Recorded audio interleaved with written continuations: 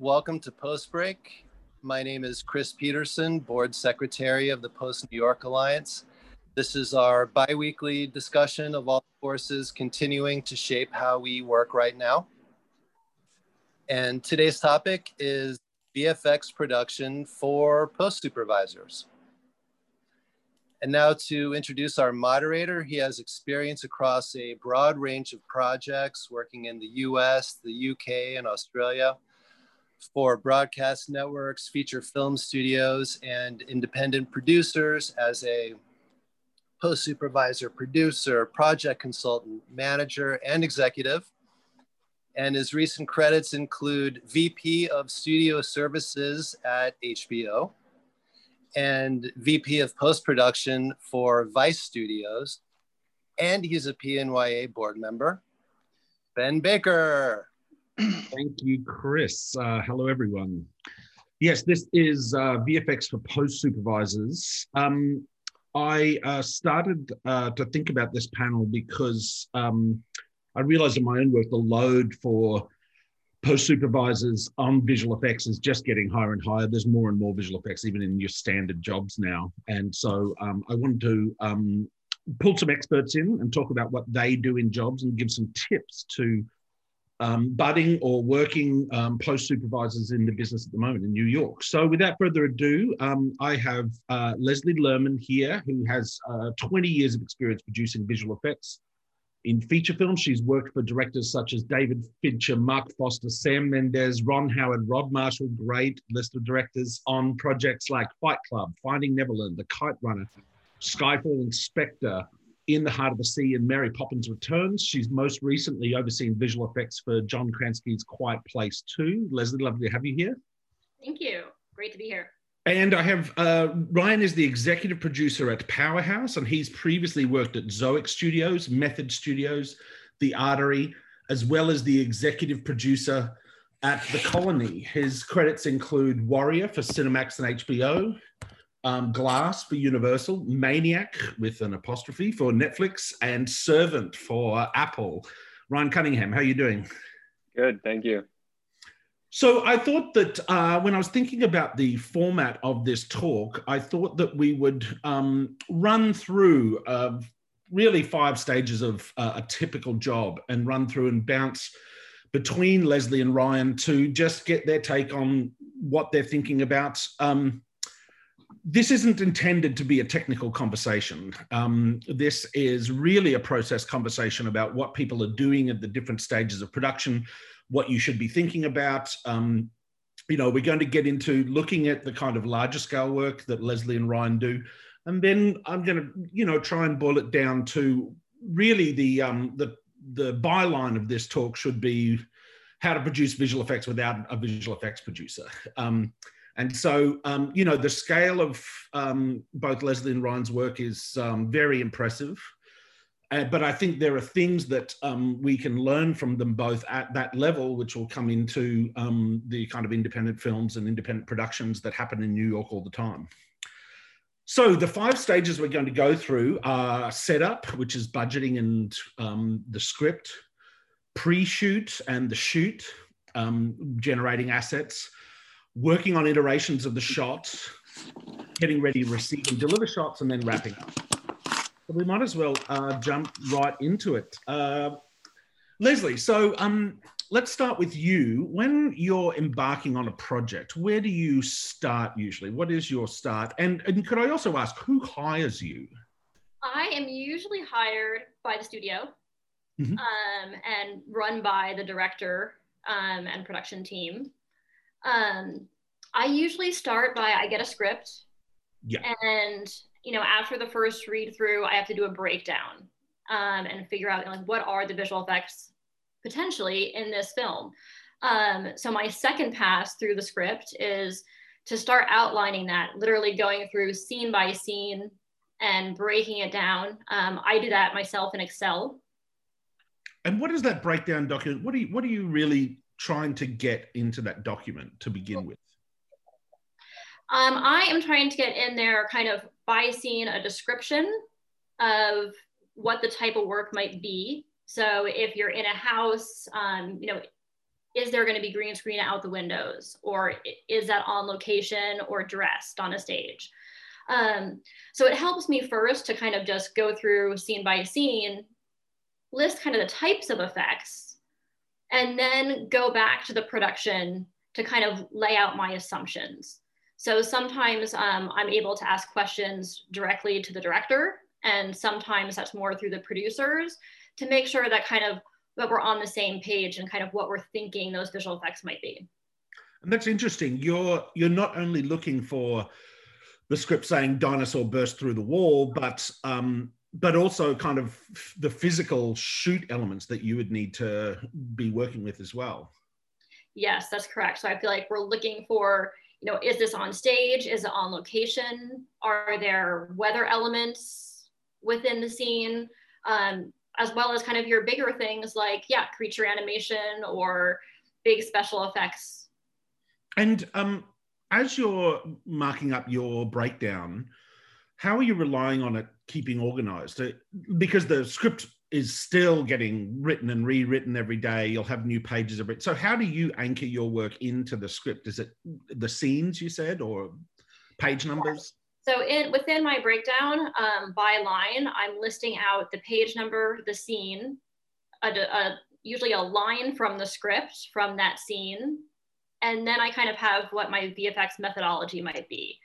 Like, is that a green screen window or not? Then my next kind of layer of detail is how many shots within that scene should we be allowing for?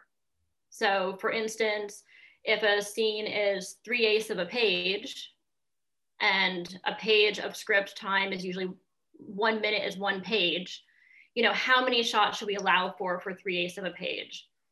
And also taking into account, if they're in a dialogue scene, one person might be standing in front of the window, but their counterpart is not. So the entire scene would not necessarily be green screen windows.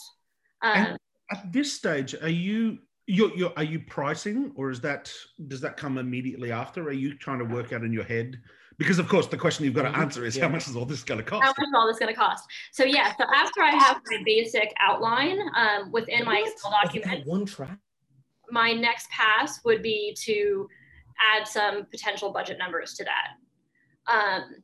Usually the studio or the production wants an estimate pretty quickly. So usually I kind of do my own estimate, and then the breakdown goes out to vendors.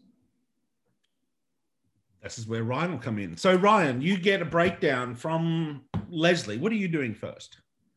So usually the first thing I will do is I'll take a pass at bidding it based off of the breakdown that I receive. So, whether it's myself or another producer, we'll go through and basically start writing out methodologies and approaches for said line item in that breakdown. And then from there, we'll sit down with our VFX supervisor in-house, our CG supervisor, our comm supervisor, and basically collect their thoughts on it. And from there, we'll start to assign numbers to everything.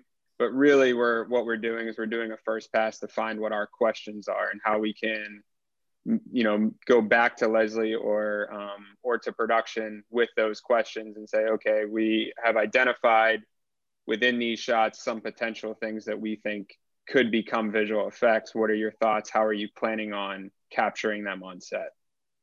And are you getting down in your bid down to the actual kind of hours that people are doing? You need, a model or a lighter and a compositor for these shots. Are you getting down to that level at this stage? Yeah, in our first pass, we typically do. It does a lot of things. Of crewing already. Absolutely, yeah. It gives us an idea of what we're going to need resources-wise from the onset. And so it gives us, again, just the ability to, from the start, have a clear understanding of, okay, this is where we could be heading with this show. Yeah, right. And are you, what is your kind of attitude towards testing at this stage? I mean, do you need to kind of prove out at this stage, like methodologies, or does that come a little later? It usually comes a little later. I mean, we always try to back ourselves into some sort of methodology or assumption. it kind of protects us a little bit, so that, you know, if things go awry on set, we're not held to a number that we did in our prelim stage. But you know, it really depends on the show. We're you know, usually back and forth and very communicative with production and with the post team and with the VFX team show side to determine, you know, how we want to handle said shot. And then Leslie, you get bids. I take it more than one. You know, usually it's 3 bids, you know, kind of standard. What are you doing with that then? Each house would have its own supervisor. Are they in at this stage talking to you, presenting their bids? What do you do then? So once we get the bids in, and usually at this point, I've had a conversation with the bidding producer and the internal supervisor, where we've kind of gone through different assumptions for them to do their bid.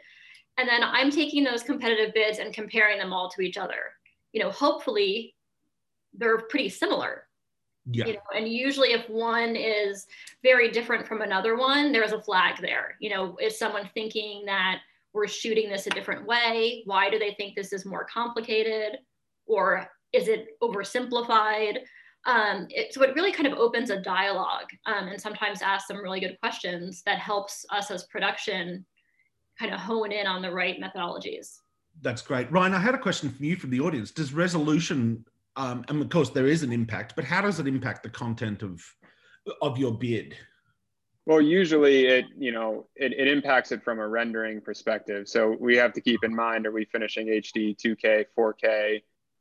You know, typically we aren't delivering shows anymore these days in HD. Some of them still require it, and we, you know, obviously do it, but there are render rates that we have assigned based off of what we are finishing in. So usually we establish that pretty early on, and what cameras and those types of things. So there is that setup work associated with it. Yeah. But once we establish it, it's, you know, right into production.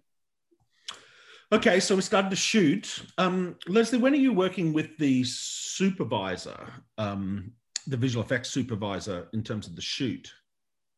Well, in pre-production, we'll be starting to outline, you know, how we're going to shoot these things, what our requirements are on the set, in terms of like, what do we need to scan in terms of the LiDAR or characters, making sure that everything that we need on the day, you know, a green screen or motion capture, that those things are happening.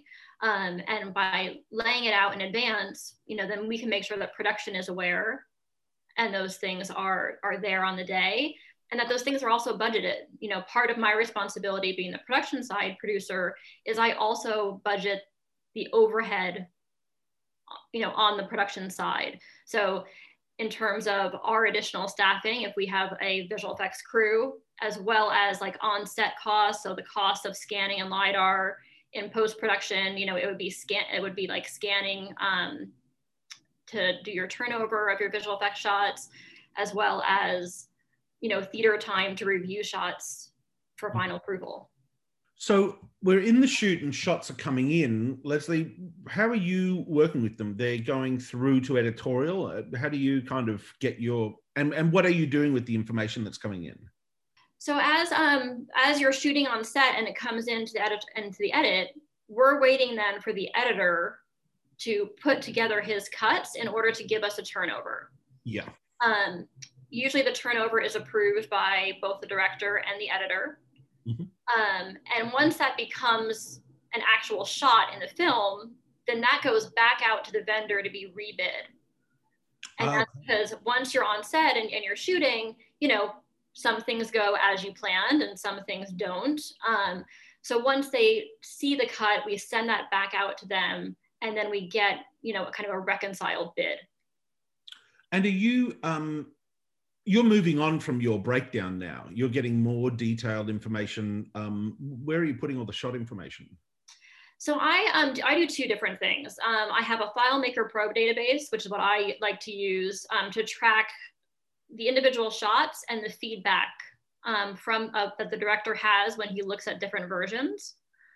And then I usually do my budgeting in Excel. So yeah. I will start kind of a new Excel document for turned over shots. And can you just quickly go through what is the information in that FileMaker database that makes it, you know, helpful to you? What are the kinds of things that you need in there? Well, when you turn over a shot, we usually give it an official visual effects number. Different people like to do this different ways. Usually we kind of have, you know, 1 or 2 letters at the head of a shot that gives you kind of a key to a sequence. So it might be SM for a snowmobile, and then underscore, and then the scene number, and then underscore, and then a count. So shot 10, 20, 30 within that sequence. So we're tracking, you know, and have the ability to kind of look at stuff by sequence or to sort by scene. Within that, I'm also looking at, you know, the editorial counts, like how long is that shot? We might have the in, out, and where it's located in the cut within the reel. Yeah. As well as, you know, we use it to then create review lists as submissions come in from vendors, and then the feedback from the director against those submissions. So over to Ryan. Ryan, shots are starting to come in. You're rebidding the shots. What are you doing with your supervisor? Would be going out onto set, I imagine.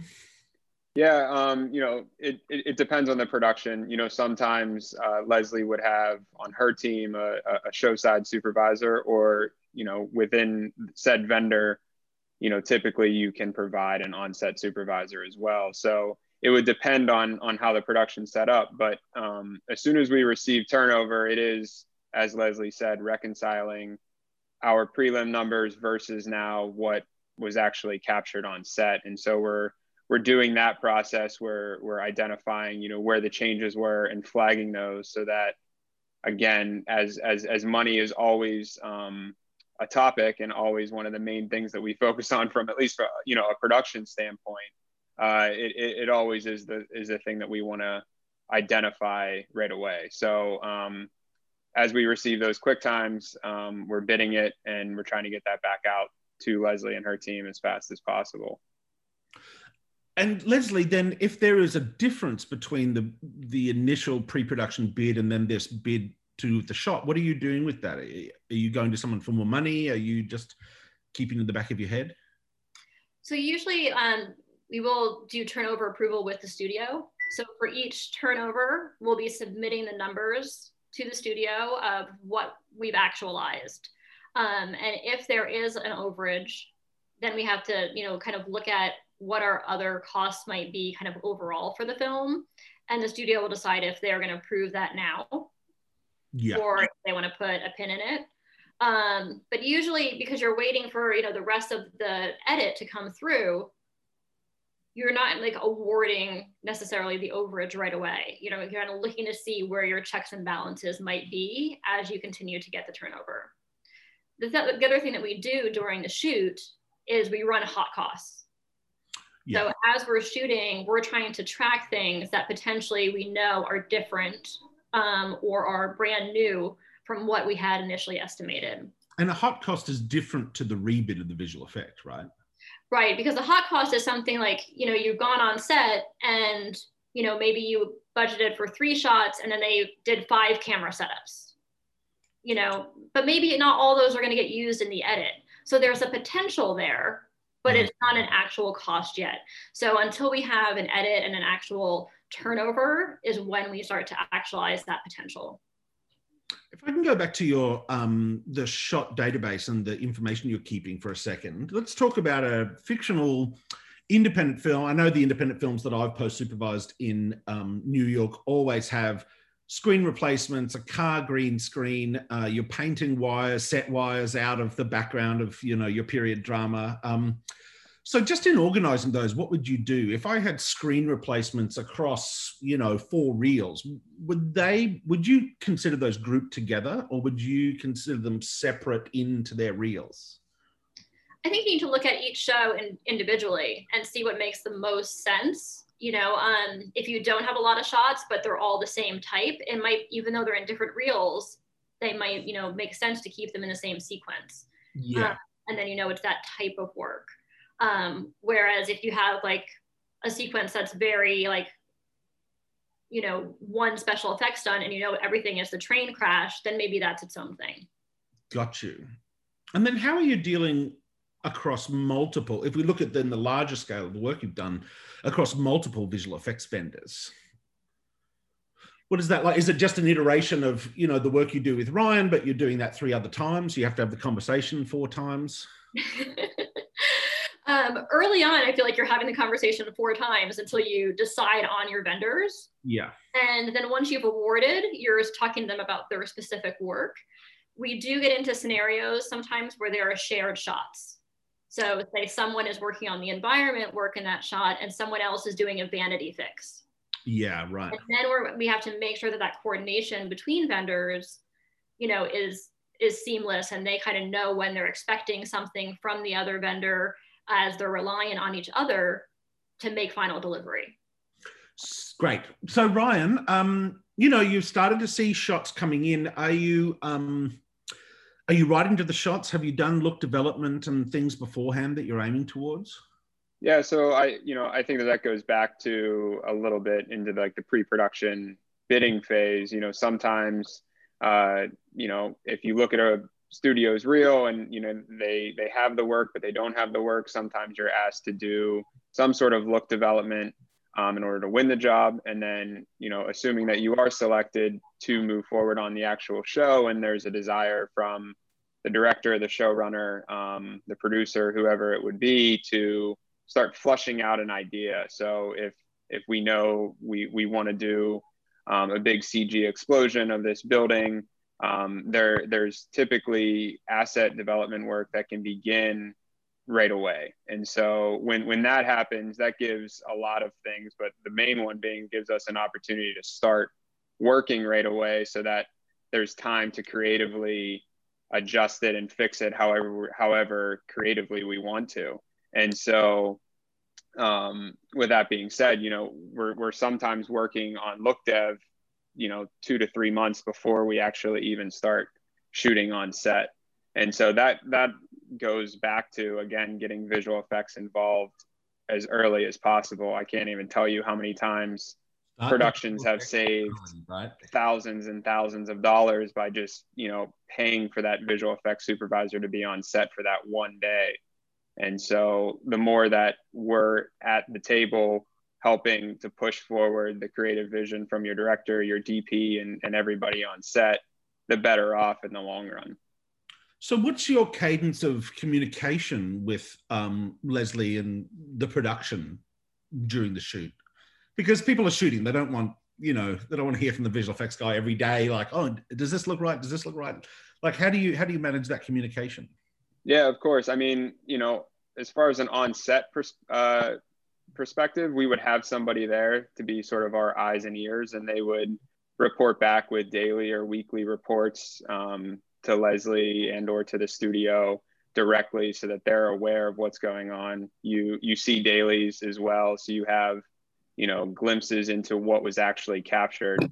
And on top of that, you know, you're managing those hot costs. So you're aware of what's going on. You're flagging those in real time with the show side team. And so you're just in constant communication. I think that's the buzzword that'll be, you know, consistent throughout this call, is that when you're working vendor side or you're working show side, you know, this is an industry that's based off of communication. So as long as everybody's on the same page, you know, we're in a good place to manage costs, manage deliveries, and ultimately manage expectations with when you'll see something and what you're seeing.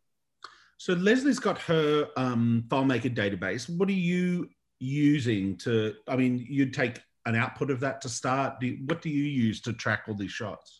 Yeah, so we would receive a breakdown from Leslie. From there, you know, we track internally within Powerhouse using Shotgun, which a lot of studios do. And, you know, it gives us the ability to track notes, track versions, dailies, and ultimately deliver through it. So it's a great resource for us. And so we build out our Shotgun based off of ultimately the breakdown we would receive from editorial or from post. Got you. And all of your operators are on Shotgun. They're picking up their work from Shotgun, putting it back in. Yes. Yeah. So like all of our artists, and everything through Shotgun, right? Yes. Yeah. So all of our artists will launch all of their files and nuke scripts and versions all directly through Shotgun. And so it really functions as our core to our studio. Yeah. So we're in the middle of it now. You know, we've got out of the shoot, and probably the bit that people are most nervous about who don't have experience in visual effects is managing iterations and managing the initial creative brief without your budget absolutely exploding, and also managing your talent. Leslie, you know, how do you approach, say, a director that may not have? I mean, you've worked with Mark Foster, and you know these guys know their visual effects, but David Fincher, you know. But if our audience was working with a new director, you know, that doesn't have the experience in visual effects, what are the best ways to approach that and to keep people, you know, with the vision? I think what you really need to do is you need to build their confidence in what is going to be there that they can't see now. So the ways that we do that are, you know, in doing look development, whether that starts in pre-production or sometimes during the shoot, when you've shot a sequence, you pick 1 or 2 key shots that go to the vendor early so that they can start working out what that's going to look like. Once the director sees a proof of concept of where it's going to go, and can see something that starts to get towards a more finished stage and at least, you know, 1 or 2 shots, then, you know, you can build that confidence. And that allows them, I think, and educates them when they go into their edit and they have to give you turnover, but they feel like, how can I turn this over if I don't know what's going to be there? You know, yeah. So giving them that, like, those little things that, you know, help give them confidence in what they're doing. And with every, you know, you're starting to see versions coming out from Ryan, you're starting to see work done. Do you get people to write down, do you write down the initial brief and keep that in a document somewhere so you can remind people, like, oh, remember we said, I mean, you know, that can be that can be the whole job, right? You know, so there is like our kind of, what is the visual effects work within a shot, and when we send that to someone like Ryan to rebid based on what happened in set, we're trying to outline everything that we expect to see in that shot. So, you know, maybe there is a CG creature, but there's also SFX rig removal, and we want to change the color of the sky. Yeah. You know, and we want to outline all those expectations so that he has those in his bid. Then as we start to get iterations in from the vendor, you know, we're tracking the director's notes against those iterations.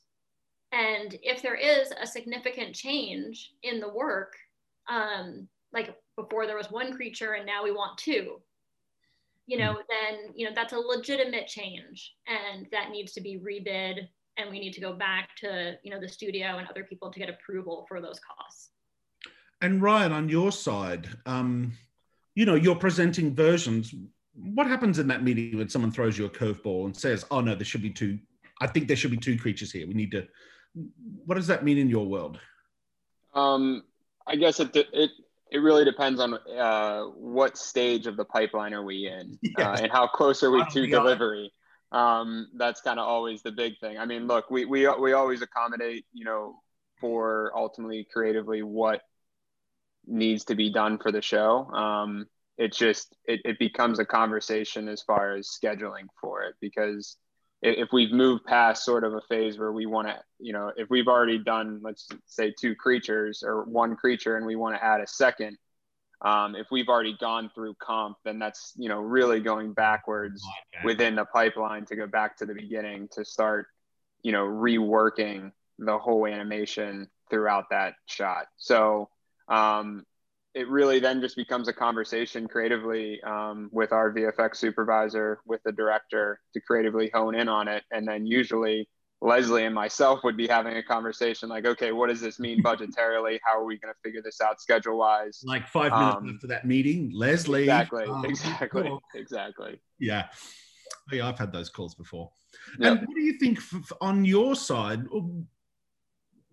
Is there a difference in, I mean, of course, there would be a difference between a first-time visual effects, a director who's, you know, I've done a couple of things where someone's from Broadway and then is filming their Broadway film, know nothing about visual effects or even what sound mixing is, you know. how do you deal with that? Do you have, you know, is it a different temperament? You feel like you need to go through things more thoroughly? Absolutely. I mean, I think it is all about building trust and building that relationship and that creative rapport. And so that's really where, again, from a producer standpoint, we really try to lean into our supervisors to, build that creative bond with the director and really help, to Leslie's point, have them see it before they even realize what they're seeing. And so that hand-holding process or that education process is not something that's new. If anything, it's a great opportunity because it's kind of teaching a new wave of directors of how to shoot for visual effects, how to plan for visual effects, and then how to ultimately give notes on visual effects and what you should be looking at. And so that's the really great thing about the relationship, if it can be done early on, is you're giving yourself an opportunity to truly educate the filmmaker throughout the process. And Leslie, not to dwell on what happens when things go wrong, but in that instance, Leslie, where a director you're working with doesn't feel like they're getting or the brief is changing in their mind, they need to go and change the edit, is it you that has to give them the bad news? How do you, like, you're working for a studio, you've got producers there as well. What is that process? You probably have a process before you have to say definitively, well, no, you can't do that, right? Yeah, I mean, I feel like it is on us to have the conversation that, as it's happening or after a meeting, hey, there are some things here that the scope has changed a little bit.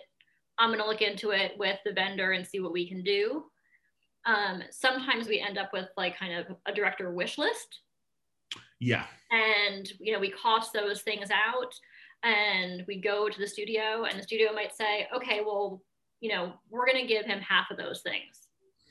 Mm-hmm. And we have conversations back and forth with the director where we figure out what the priorities are and what we can do in the schedule and on the budget. Yeah. And it's quite a thing being between a studio that has very kind of set ideas about what they're buying and then directors and producers. You have to kind of ride a fine line, really. Absolutely. I mean, in the end, someone has to pay for it.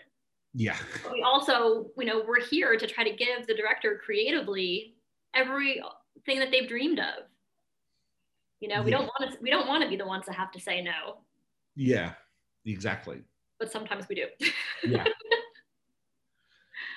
So Ryan, as you're developing shots and you're getting closer to deliver, I really liked when we were talking about this a couple of days ago, you had talked about really getting the client to focus on the parts they need to and when they need to focus on them.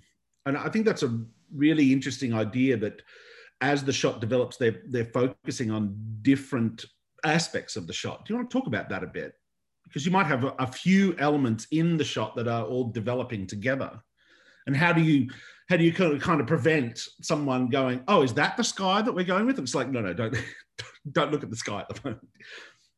Yeah, absolutely. I mean, in thinking about, using Leslie's example, if we're going to have a fully animated creature in frame, and then we're also doing a sky replacement, and then we're also going to do some vanity fixes, usually there's an order of operation to make that shot come to life. And so if we're in sort of the early stages of the shot and we're doing the blocking of the animation for the creature, we don't need to comment on the lighting. We don't need to comment on the compositing yet. You're going to be looking at a grayscale creature. And so it's creatively getting the director and whoever's ultimately making that call to be familiar and understanding of where we are in the process, knowing that, when it comes to fully CG work like that, you're not going to get exactly what you're looking for until, a couple days before, you're going to be delivering the show, because you're constantly finessing and fine tuning that CG work. And then same idea with the sky replacement. Usually that's a type of work that can be done pretty early on. And, we can establish the time of day and how we want the shot to feel. And we can finesse, where the sun position is, or how we want the mood to feel in the shot. And so you can comment on that very early in the process, but with something that usually requires a much heavier 3D integration, you're going to want to kind of walk the person through who's making the creative call on that shot. So we're kind of, in the middle to the last third of visual effects production. You're in editorial, and then Leslie, you hear that there are a whole bunch of other miscellaneous shots, all the stuff that we've been talking about, wire removal, some paint, beauty work. So 30 more shots come to you. Do you just lean on the vendor that you're working with at the moment? Or do you have to go through a whole starting again rebidding process? Like, what is that for you? It depends. Sometimes the vendor on the show has the capacity and wants to take on those fixes. Sometimes because of the other commitments they have already on your show, they can't do that, and you're looking for a new vendor. Yeah. And then you're going out and you're rebidding, but you have something already shot, so you're like bidding exactly what you have that needs to get done to finish the film. Yeah. And Ryan, for you, if we look at the independent film we were talking about, it's one thing, the level of service that you describe for, something with a very healthy visual effects budget. It's got animated creatures. How does this approach change when you deal with a New York independent film? They may have visual effects, a car crash or something that they need to sell within the film. But then also there are 20 or 30, 40 other miscellaneous shots that come through from the production. How are you kind of shaping that work in your facility? It must be different to the larger scale. Yes and no. I mean, I think you'd be surprised to know that there's really not that big of a difference. I think with every show that at least I've seen, they're all met with the same sort of creative expectations and the same bar as far as what comes out of, our facility. And so it didn't matter to us if it was, a very high scale, high budget project, or if it was a low tier, low budget project. It's going to be met with the same sort of TLC, tender loving care as any other, project that would come through. I think the thing that does come in, into mind is, okay, how are we going to manage the budget internally because of that? There's not the ability to kind of borrow and share between shots. So if you have that sort of iconic car crash moment that you want everything to go into, usually then that's okay, how are we going to figure that out? And that's where it comes into a conversation with the production team to say, okay, we want to focus on this. We can absolutely do it. But we have these other, 25 potential shots that are not going to suffer, but they're not going to get the same amount of time as this one shot. So how do we want to, break up sharing of resources to hit this scope of work? And what's the best advice? I mean, I think, having been on those shows as well, a lot of the independent New York shows, a lot of people think, well, I don't have the budget, so I can't expect the same amount of service. Or do you have any pointers for how a post supervisor could get the most out of that small film engagement with you? Reach out. I think a lot of companies are open and willing to support films getting made and have these conversations. Again, I think there's creative solutions to tell a story that can happen with visual effects. And that's why it's just so important early on, if you're reading through a script and you're like, I could never, flip this car and do this crazy visual effect. Well, there might be a way that we could do it and sell it and still get the audience reaction that you're ultimately after. So you just never know. And so I think in doing it, the initial pass and reading through it and trying to dissect it and be like, okay, I have $100,000 for visual effects. How am I going to get this done? I think there's conversations that can be had with vendors to help support them in that process. Great. Leslie, I didn't ask you, but when you're bidding, do you insist on a number of versions? Is that kind of how you're thinking? Or in your jobs, they'll just version it till it's done? I think we'd like them to version it till they're done. Yes. Within reason. you know. Yes. And Ryan, is that right? You towards the end of these jobs, then it's just like, I mean, I've worked in the visual effects facility, a frantic all night kind of picking up, notes, getting versions done. How are you managing all of that? Yeah, again, I think it goes back to communication. If in the beginning of the show we're looking at a schedule that we're delivering a feature in 2 months, or if it's an episode of a show in 2 weeks, we're identifying, okay, these are the resources, this is the team that we need to build in order to ultimately complete the work.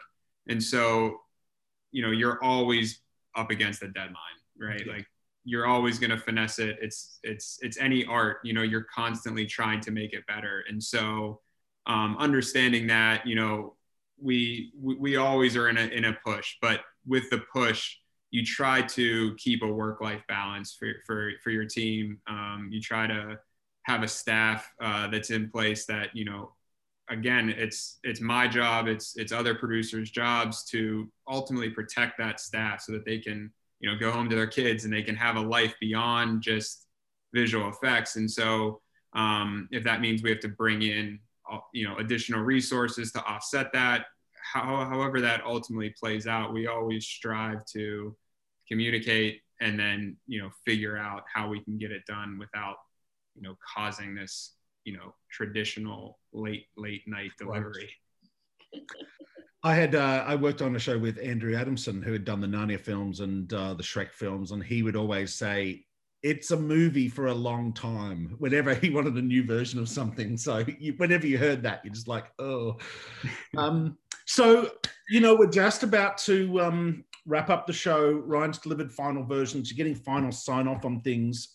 Leslie, you're preparing to then receive final versions of those shots. What's going on for you? And when is this? This is about the time that they're in the DI, right? Yeah, so if we're in final delivery, it might be right before the DI starts, ideally a little bit. You're starting to look at your visual effects in higher resolution. I think it's always really important. Usually your earlier reviews, you're looking at stuff over CineSync, and you're looking at HD QuickTimes, or you're looking at something in the Avid, and there's stuff you just can't see. Yeah. Until you get it onto the big screen. I think I can't, stress enough that it really is advantageous to see your shot before you final it at high res. And usually they need to go more than one round. And in this day and age, how are you doing that? I mean, I guess you could send a person into a DI screen with a mask and, an oxygen tank or something, but have you been doing deliveries during COVID and had to send someone into a facility, or do you feel like you can do it at home? Recently on a show I was on, the director went in with a producer into Company 3 and they saw shots. The facility and myself, we were on the phone. So we couldn't see what they were seeing. We knew what shots they were looking at, and we had the quick times on our end. Yeah. And then they were kind of sending us some screenshots pointed towards the screen with something circled in a laser pointer. I think there is actually other technology too, where they could potentially, live screen to you at home. Yeah. We weren't able to do that at the time, but I do feel like that is Ryan, do you want to speak about that for a second? COVID applicable final reviews? Yeah, I mean, for us, once we deliver it to the DI, usually we're kind of waiting to hear. So assuming, we receive kickbacks, usually they need to be turned around very quickly. And so we're trying to work to assure that whenever we're in our shot production stage, we're doing a lot of our tech fixes and QC notes that we have internally, even after, the version's approved. So if they approve version 5 and that's in their edit, we'll continue to work to ensure that there's no matte lines, there's no floating edges or anything like that. And so then we would have a version 8 that we would submit to the DI and then also to editorial so they update their QuickTime. But specifically as far as a COVID DI per se, we're not necessarily as involved in that process. Leslie, at this stage, are you still putting the shots through the editor, or they're just going straight into the DI now? Do you need to cut them in first into sequences in the Avid? We cut in everything. Yeah. Everything that provides the record of kind of what happened, right? It creates the record of what happened, like what your version is, because whatever EDLs and everything else that's sent out from editorial is what the DI relies on to know that they're using the right versions. Yeah, right. So they're getting a change EDL, right? They're getting an EDL, and usually, a reference QuickTime as well. And, sometimes when something gets output in another version, something goes wrong. So sometimes you cut something in and somehow frames have dropped out, or, so everything really needs to be checked through editorial. Always got to check the work. Absolutely. Always. And so, all the shots are now successfully in our DI. I was about to say that you're recording it out, but no one records out DIs anymore. Leslie, what are you doing to wrap the show? What are your deliverables to the studio? Most of the studios want, the high-res files for each shot, as well as a matching QuickTime. And then I also usually do a bunch of paperwork for them, which is kind of list by reel of all the final version numbers and the cost per shot. Oh, yeah, right. And then usually there's some kind of wrap document that studio might have where they want to kind of see a comparison of where you started and where you finished. And for the shows that you've done with, big CG elements, characters, that kind of thing, are you giving those as elements to the studio, or they just take the shots? No, the vendor also is wrapping up any assets. So if there are available assets for characters or potentially some environment work, then they would package up what should be saved. And Ryan, what are you doing? If I called Powerhouse in a year's time and said, I need to redo that shot for the Blu-ray, you have an archive of all of this work? We do, yeah. So same idea, as soon as the show is final delivered and our shotguns reconciled against Leslie's internal database and we're all in sync, then we begin sort of our deliverable process. And so same idea, whatever studio it would be, we would upload all of our final shots, all of our final assets, and so that they would have a record of everything if something were to happen. And same idea, then we archive that exact same package and then some internally so that we can, in a year's time, if something, like a Blu-ray re-release comes and they want to, adjust the shot, we have the ability to bring that back online and make that fix. And what are you doing crewing? I mean, for the larger shows, a lot of the operators are freelancers. Yeah, for the most part, I think New York in general tends to kind of keep a relatively low overhead as far as staff is concerned, and then, would ramp up accordingly. But that tends to be a more traditional model as well, I think, within visual effects, is you kind of keep your core staff team and your core supervisors and leads and team there, and then you build out the rest with freelancers. And that's quite a juggling operation. Just it costs you more to try and find a new person than keep the existing person and put them on a new job. That must be a lot of your time working out, like, does this team go to this job? Do we break it up and put them on separate jobs? Yeah, absolutely. I mean, it's a total balancing act of people and personalities, and I mean, there's a lot that goes into it. It's not just, you have, 2 days to comp this shot, it's identifying the right artist for that shot, ensuring that, they're the one that can complete the shot. There's definitely a lot that goes into it, but I think that's what makes this so unique as well, is that it is an art form, and each artist paints with a little bit of a different brush. And so it's really trying to find the right team for the right project, for the right director, for the right, et cetera. So it becomes a very methodical and really cool process to see kind of play out in a very short period of time, usually. Yeah. Now I'm looking at the chat line, and we have a couple of questions here. There's a couple of things about virtual production. Now, do vendors ever suggest to the post-super or the visual effects department that they can create a location to save on money and travel to do with virtual production? Or even if it's not virtual production, that they could create it in a blue screen environment, you know, that's the kind of thing that I guess your assumptions document against the script. It says, you know, Main Street, Paris, and it's like a cutaway essentially. Would you ask, like, are we really going to Paris, or are we just going to, you know, put them on a stage? Yeah, absolutely. I think you're looking at, you know, what's going to make the most sense financially, you know, and what your ability is. I mean, now in COVID, I think more and more, you know, if we can't travel, what are your other options that visual effects can provide? Yeah. Yeah. And just to add to that, you know, I think a lot of the jobs, even that we have now, that, you know, if they were shooting pre-COVID and, you know, had to go on hiatus due to COVID, a lot of the work that needs to get picked up are now going to be visual effects, because they can't go back to that location, or there's COVID restrictions around it. And so we're being put in a position to kind of recreate that environment for those shows. So, you know, virtual production means a lot to a lot of different people, and it kind of depends on the scenario. But, you know, your traditional blue screen backdrop that can be, you know, whatever we want to put back there, I think that is becoming a much more relevant and consistent shot these days because of what COVID has caused.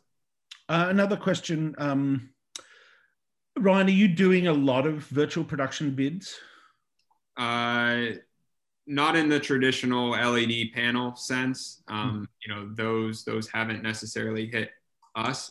They have hit sort of our sister companies within sort of our global group, but we are doing, again, sort of a lot more of the blue screen set extension work, taking a practical location and then replicating that out behind actors, because, you know, you can isolate the crew to a stage and you can control your COVID compliance there, but to go onto the set in, you know, downtown Manhattan or go into a subway station, you know, can't really happen these days. So yeah.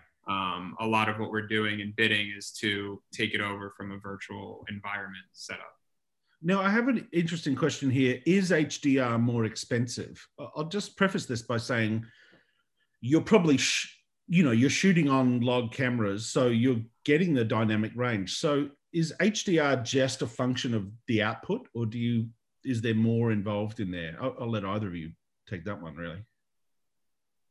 I mean, from our vendor side, not necessarily. I think it's, it's ultimately the final output, resolution that we want to deliver to.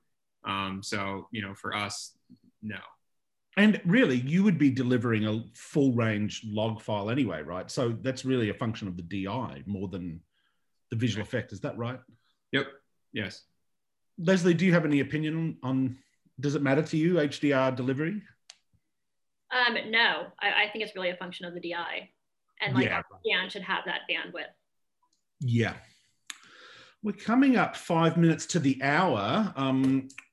This is good because when Leslie and Ryan and I first talked through this, it was like an hour 40. So we've cut 40 minutes out of it. This is only the best bits, of course. If there are any other questions on, I can probably still take another question on chat. But nothing's come in. So I think, Leslie and Ryan, any closing comments? What's the best thing to remember in surviving your visual effects project?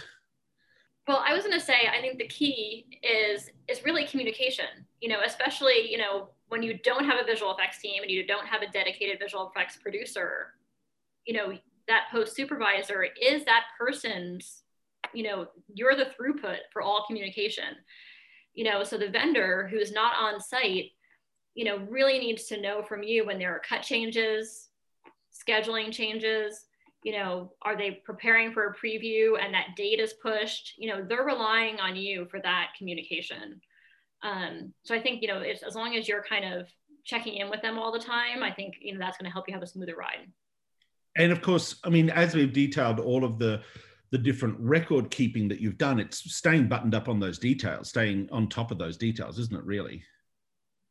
yes, I mean, I think it's great to have a production side record, you know, like when you're in reviews and, you know, you're taking notes on the director's feedback. And, you know, I always like to send, you know, whatever was said on our side, even though the vendor themselves is also taking notes.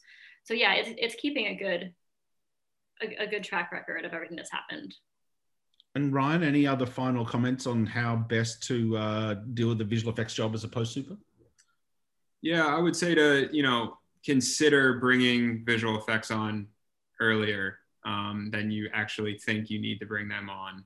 Again, I think the day rate associated with having a VFX person on set really will pay dividends in the long run. It might be a hit to the production budget. It might do certain things on independent films, but in the long run, they're there to help support and ultimately save you money. And I think that getting somebody on set that can be your eyes and ears so that you have a peace of mind associated with visual effects, I think is really important. And obviously also communication. Well, Leslie, Ryan, thank you very much for joining us for Visual Effects for Post Supervisors. I've found this conversation really helpful and illuminating. I hope everyone else is as well.